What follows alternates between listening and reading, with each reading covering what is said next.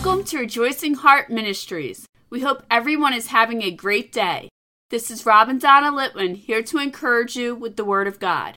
Today we have a teaching about how working can be used to multiply your finances. Our reading is from Deuteronomy chapter 8, verse 18.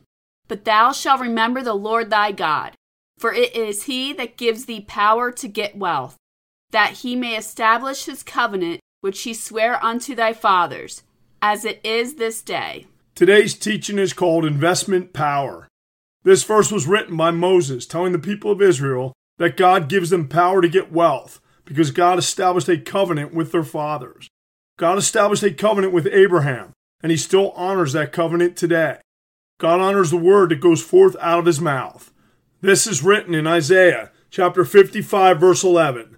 So shall my word be that goes forth out of my mouth. It shall not return unto me void, but it shall accomplish that which I please, and it shall prosper in the thing whereto I sent it. God said it, it's done. He cannot go back on his word because God cannot lie. This is written in 4 different places in the Bible. The 4 places are Numbers chapter 23, verse 19, 1 Samuel chapter 15, verse 29, Titus chapter 1, verse 2, and Hebrews chapter 6, verse 18. Now, our reading verse says that God gives you power to get wealth. There are many ways to obtain wealth, but even more importantly than knowing how you get wealth is knowing that you must have faith in God's word when you understand what it says. Believing that God gives you power to get wealth must be accompanied by works of faith that show that you believe what he says. For example, the easiest and simplest way to receive wealth is through obtaining a job and working for an honest income. Many people believe that God is going to bless them with money, even if they do nothing. But that is contrary to what God's word says. If you do nothing, you receive nothing. But if you work, you will get a paycheck. The Apostle Paul summed it up this way in his second letter to the Thessalonians, chapter 3, verse 10. For even when we were with you, this we commanded you, that if any would not work, neither should he eat. Paul was saying that if you do not work, you would not eat, because you did not work to be given food, and or you did not work to earn money to buy food. If you take a step of faith, get a job, and work, God said in Deuteronomy chapter 28, verse 8, that he will command a blessing upon everything you set your hands to. Whatever you do in your job would be what you set your hands to. Consider this. If God blesses everything you set your hands to, what happens if you set your hands to nothing? You limit God and stop him from blessing you. This is an easy concept to understand. Work and be blessed by God, or do not work and halt the blessings from God. If you desire to be rich, the first thing you need to do is get a job to earn money so God can command a blessing on your earnings. After you get a job and start earning money, you can put that money to work for you too. Did you ever hear the saying that money makes money? This saying is truly a biblical concept or law. When you earn money, that money, if invested correctly, will make you even more money. There is an abundant increase when you invest your money into the kingdom of God through tithes and offerings.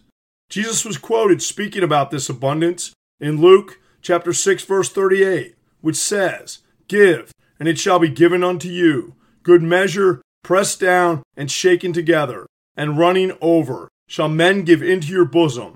For with the same measure that ye meet withal, it shall be measured to you again. This verse says that when you give, God will bless your giving to come back to you in an overflowing abundance according to how you gave it in the first place. It will be abundantly proportional to your heart's desire to give. The Apostle Paul explained how this works in his second letter to the Corinthians, chapter 9, verse 6, which says, But this I say, he which sows sparingly shall reap also sparingly, and he which sows bountifully shall reap also bountifully. Paul made it clear that the way you give will determine the degree of how much you receive. God wants to bless you so much that he desires for you to invest in his kingdom joyfully, empowering him to bless you even more. This is so important to God that he gave you a challenge for you to receive his abundance. This challenge is written in Malachi chapter 3 verse 10. Malachi chapter 3 verse 10 says, "Bring ye all the tithes into the storehouse, that there may be meat in mine house, and prove me now herewith, saith the Lord of hosts, if I will not open you the windows of heaven, and pour you out a blessing, that there shall not be room enough to receive it." Here you have a challenge from God to give tithes, so he can pour out a blessing on you, just like Jesus said in Luke chapter 6 verse 38. If this is not enough information to convince you to work, earn money, and give to see blessings and riches in your life, here is a law that the Apostle Paul wrote in Galatians chapter 6 verse 7. "Be not deceived, God is not mocked. For whatsoever a man sows, that shall he also reap."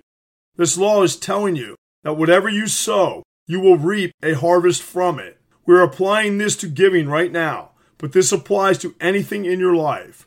For example, if you sow conflict in your life, you will reap an abundant harvest of conflict back to you in your life. If you sow peace, you will reap an abundant harvest of peace back to you in your life. This is similar to a farmer planting a seed. If a farmer plants corn, he will reap an abundant harvest of corn. Sowing and reaping is something that will continue forever because it is a law, just like gravity is a law. But remember, when you sow into the kingdom of God with a pure, joyful heart, there is a bigger blessing by God upon your giving. Take this information into consideration with where your finances are today. If you are not seeing an abundant harvest, reconsider your investments.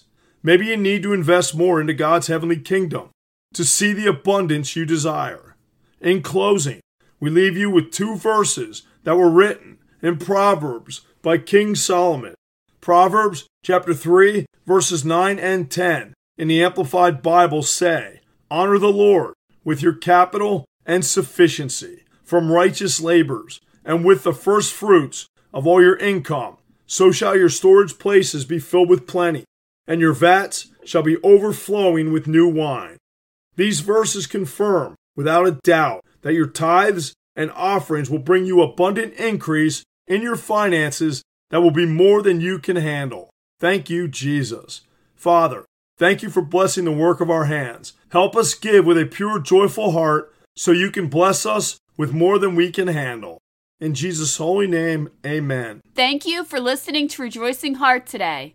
If this teaching has blessed you, please consider becoming a monthly partner to help us increase the ways we are proclaiming the Word of God. This is easy to do. Just visit our website at rejoicingheart.net. We thank you for your support. We leave you with more encouragement from the Apostle Paul from Philippians chapter 4, verse 4. "Rejoice in the Lord always, and again I say rejoice."